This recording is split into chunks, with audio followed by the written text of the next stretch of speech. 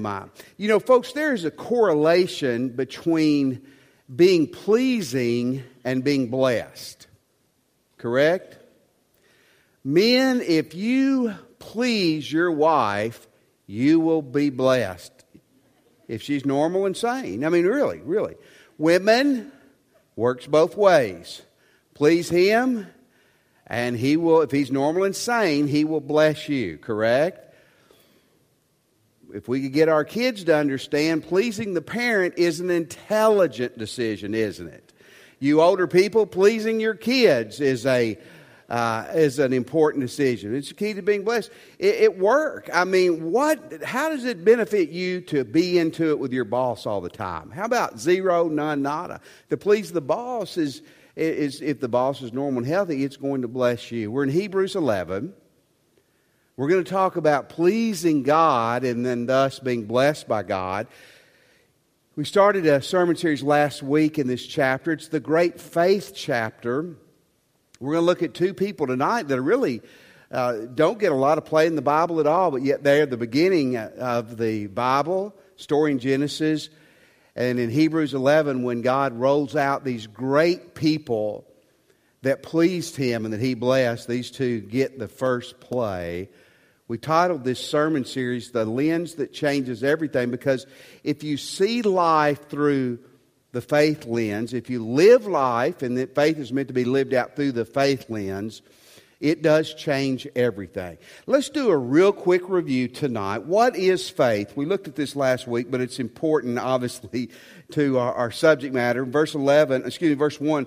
Now, faith is the assurance of things hoped for the conviction of things not seen. The same biblical word for faith, a lot of times in the New Testament, it will be belief or trust. In verses 1, 3, 4, and 5, it's the same word. Here's what, if you're taking notes, and this is important because faith it's a very simple thing, but it's also a deep thing. It's not complex, but it's profound. Faith is being persuaded.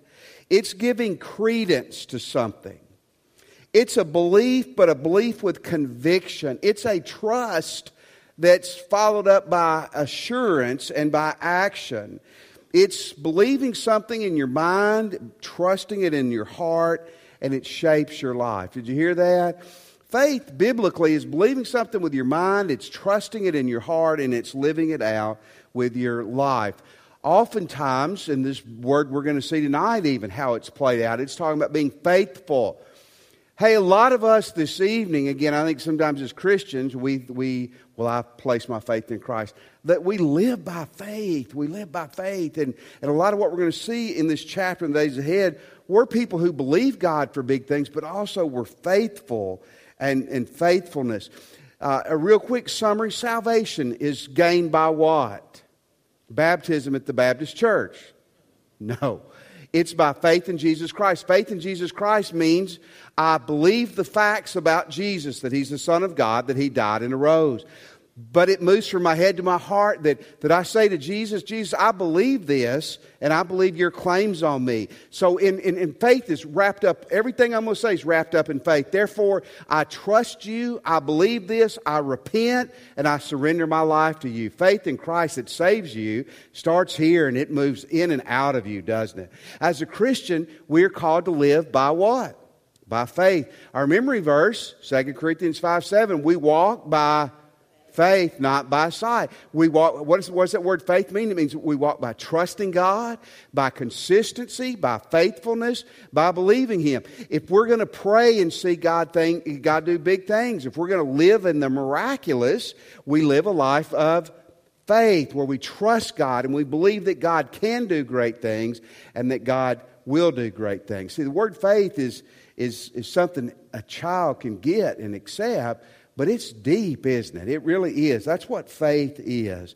Now, let's move to the second part, the heart of the message tonight. Living by faith is the pleasing and blessed life. When we decide we're going to live by faith and everything that it means, we live a life that's pleasing to God and in return will be blessed. Folks, here's something I hear a lot of Christians grapple with. I hear a lot of ministers grapple with. Is my life pleasing to God? Is my ministry, my service, is it pleasing to God? I think it's spelled out how we please God here. It may not be exactly how the world would think we do, or how even a lot of times ministers judge themselves, but this is how God says we do.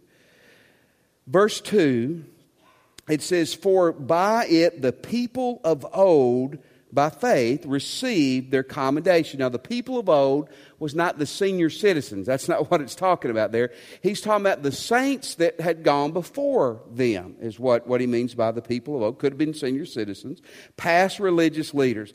He's talking about the people receiving commendation, certainly from others, but ultimately from God. How many of you want God to look at your life and to praise you for how you're doing? Isn't that what you want? I hope that's what you want. They received their commendation. The word commendation in your Bibles means a good report, well reported, to utter an honorable testimony. We think about someone getting a commendation. We think I'm being bragged on or putting on a pedestal. Or sometimes we say a commendation is an award, isn't it? It's an award or a reward for their bravery or their faithfulness. Here's what he's saying. God commended, God speaks well of, God honors the people who live the life of faith. Is that not wonderful? Again, if this is what you want, and I believe it is, it's certainly what I want to know that my life is honoring God. I want to stand before God someday and God say, your life honored me. Don't you want God in heaven looking at you and looking at the people around and saying, this person's life, I want to honor them because of how they live. That's what this is talking about. So let's look at 3 ways. How do we live by faith? That's laid out just in these first 5 verses of this chapter. Number 1, we accept what we can't understand. Could this be hard in Ruston? Could this be hard in Ruston? Yes, because we are smart, right? We are well educated, right? Some of us aren't as smart as we think we are. That's a problem. When you outthink your smartness, if that's even a concept. Look in verse 3. By faith we understand that the universe was created by the Word of God, so that what is seen was not made out of things that are visible. Let me ask you a question. You don't have to raise your hand. You believe God created it all? Genesis 1:1. Genesis 1:1. It says, in the beginning, frogs begin to evolve into humans. And women came from ants and men came from lions. That's in the Hebrew. Y'all can't read that. I can as a skilled preacher. In the beginning, God created the heavens and the earth. By the way, that word create there means to create from nothing. How many of you believe that? I buy into it. You know what? I can't prove it. Can I tell you something? You can't prove it either. But I believe it with all my heart. And I tell you, here's something that's really cool. Every good advance, and by the way, science and the Bible never contradict each other. True science doesn't. The Bible is not primarily a science book, but when it speaks about science, it's 100% accurate. But science and the Bible don't contradict each other. And the more advances we have in science, to me, it's getting easier and easier and easier. The leap of faith to believe in creation becomes smaller and smaller. But you still have to. Years ago, a friend of mine in Texas, who I guess he still may be, is an atheist. He would come to church occasionally. Obviously, I wasn't making much of a dent into his intellect. One time we were talking about creation, and I just asked him, I said, look at all this. Do you really believe that this just happened? I mean, that from one atom, you've got a frog, you got a woman, you got a turtle, you got an elephant, you got you and me. Had a PhD, brilliant. He said, that's why they call it chance. Not Chance Patterson, but chance as in, it's just chance. I said, what are you talking? He said, it's just chance. That's why it's called just chance. I want to tell you, I think it takes more faith to believe that than it does to believe in that God created it. But let me share with you a couple of things real quick that I think that are interesting, that I think you'll like. This was in Discovery magazine in 2016. One of the scientists in this article said that he believes there are around 700 quintillion planets in the universe. 700 quintillions. Now, you're smart, but you don't have a clue what a quintillion is. By the way, it is 7 followed by 20 zeros. And the best that he can see is that we are the only planet, we are one out of 700 quintillion planets that can do what we do here on this earth. Boy, that's a freak accident, isn't it? And here's another thing. Talking about the miraculous of our world, our planet Earth is spinning around at its axis at a speed of 1,000 miles per hour. That'll make you dizzy, won't it, just thinking about it? Every 24 hours, planet Earth pulls off a celestial 360. Do you know that? We're also hurling through space at an average velocity of 67,108 miles per hour. By the way, that's not just faster than a speeding bullet. It's 87 times faster than the speed of sound. So on a day when you feel like you haven't done much, don't forget that you did travel 1,599,793 miles through space. And to top that off, the Milky Way, which we live in, is spinning like a galactic pinwheel at the dizzying rate of 483,000 miles an hour, and yet we're all maintaining life. You know, you got to have bigger faith to believe that's an accident than to believe there's a God, in my opinion. But God says this, you can't prove it. And you can sit down with a lot of brilliant people, and they're not going to buy into what I just said. That's why they call it chance. That's why they call it an accident. But God says this, the people who please me are the ones that, he starts with creation, are willing just to accept, and we don't get into how God did a lot of things. It just says God created it. God spoke it, and it happened. I don't have to know the details. I just know who the Creator is. It's God. God says, look, you want to please me? Will you trust me with things you can't figure out? Will you accept by faith that I'm in charge and that the end you'll understand by and by, like the old song said? You and I can't please God unless we come to a point with things like creation, but the 1,000 things you're dealing with in your life, that you're willing to say, God, I accept by faith. I trust you.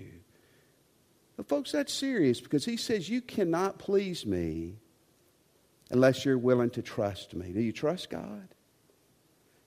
Faith, and faith that pleases God, accepts what we can't understand. Here's the second thing. Our prayers and offerings and service are acceptable to God when we live this life of faith. When we live a life of faith, by the way, a lot of you like to pray, so pay attention. Our prayers, our service, our offerings are acceptable to God when we are living a life of faith. Look in verse 4. By faith, Abel offered to God a more acceptable sacrifice than Cain, through which he was commended as righteous. God commended him by accepting his gifts, and through his faith, though he died, he still speaks. Genesis chapter 4 is the story. We're going to look at that real quick. Genesis 4, 3 through 8. In the course of time, Cain brought to the land an offering. This Cain and Abel, the brothers, of the fruit of the ground. And Abel also brought of the firstborn of his flock. That may be the key. And of their fat portions. And the Lord had regard for Abel and his offering, but for Cain and his offering he had no regard. So Cain was very angry, and his face fell. And the Lord said to Cain, why are you angry? Why is your face fallen? If you will do well, if you'll do what's right, you will be accepted. And if you do not do well, sin is crouching at your door. It desires to have you, but you must and you can rule over it. I'll just paraphrase the rest of it. Cain blew God off, like you and I do. And he goes and kills his brother. He hides his body. And then God comes looking for him. And Cain saying, whoa, am I my brother's keeper? And by the way, short of the story, yes, he was. And God called him out. The question of the age is, why did God accept Abel's offering and not Cain? Here's some theories.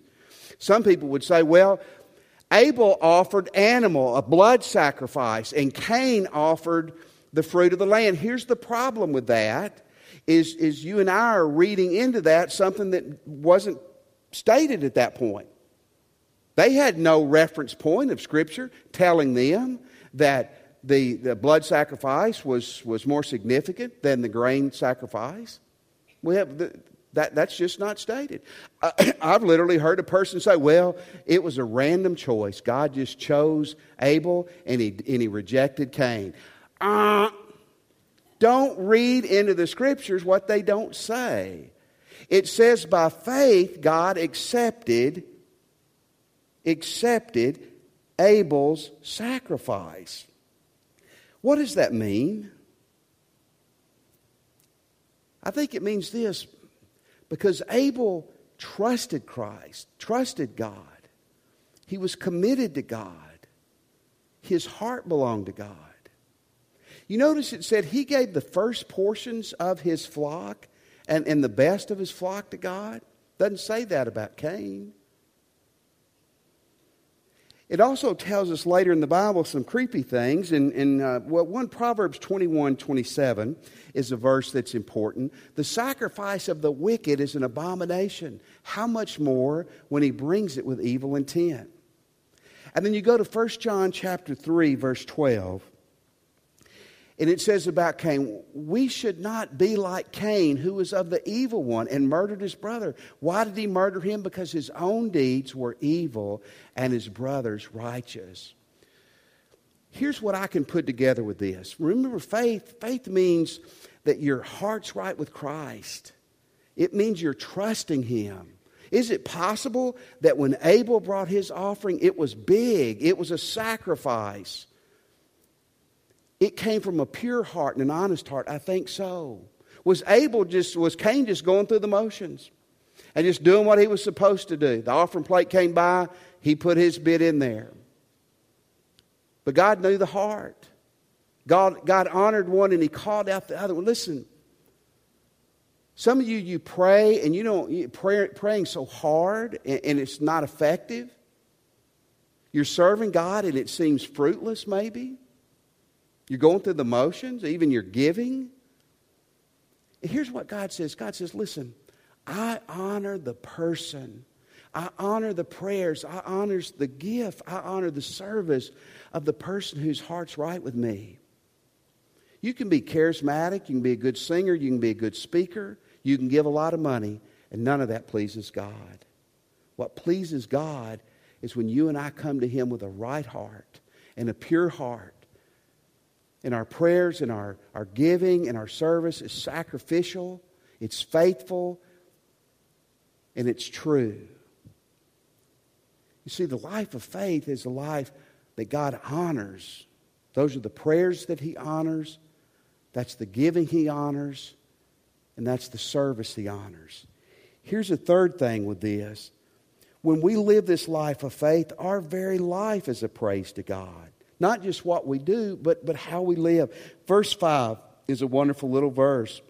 By faith, Enoch was taken up so that he should not see death. He was not found because God had taken him. Now, before he was taken, he was commended as having pleased God. Another strange story. Genesis chapter 5 is where this is found. Genesis 5. When Enoch had lived 65 years, he fathered Methuselah. Methuselah was the oldest dude ever. Did you know that? Dorman told me tonight, Dorman's somewhere, he's like 99. Methuselah was like 969 when he died. Enoch walked with God after he fathered Methuselah 300 years.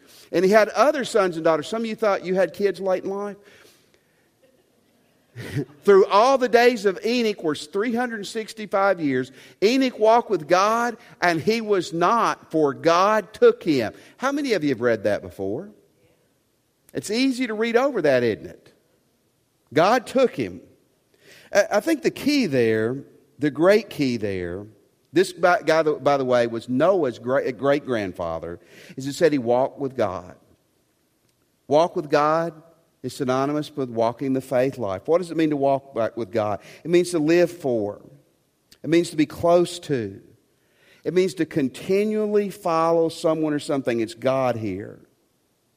By the way, did you know the most important thing you can do is to make a commitment that's a faith commitment that you're going to be faithful and true and consistent with God day in and day out the rest of your life? He walked with God, we're going to see in a moment, and he was no more. Enoch probably lived the time when the world was starting to get really bad, before Noah and the flood. And in the midst of a corrupt world, and when there wasn't a lot of peer support and a lot of good religious friends, God honors him because he says he was faithful. He was consistent. Let me encourage some of you this evening.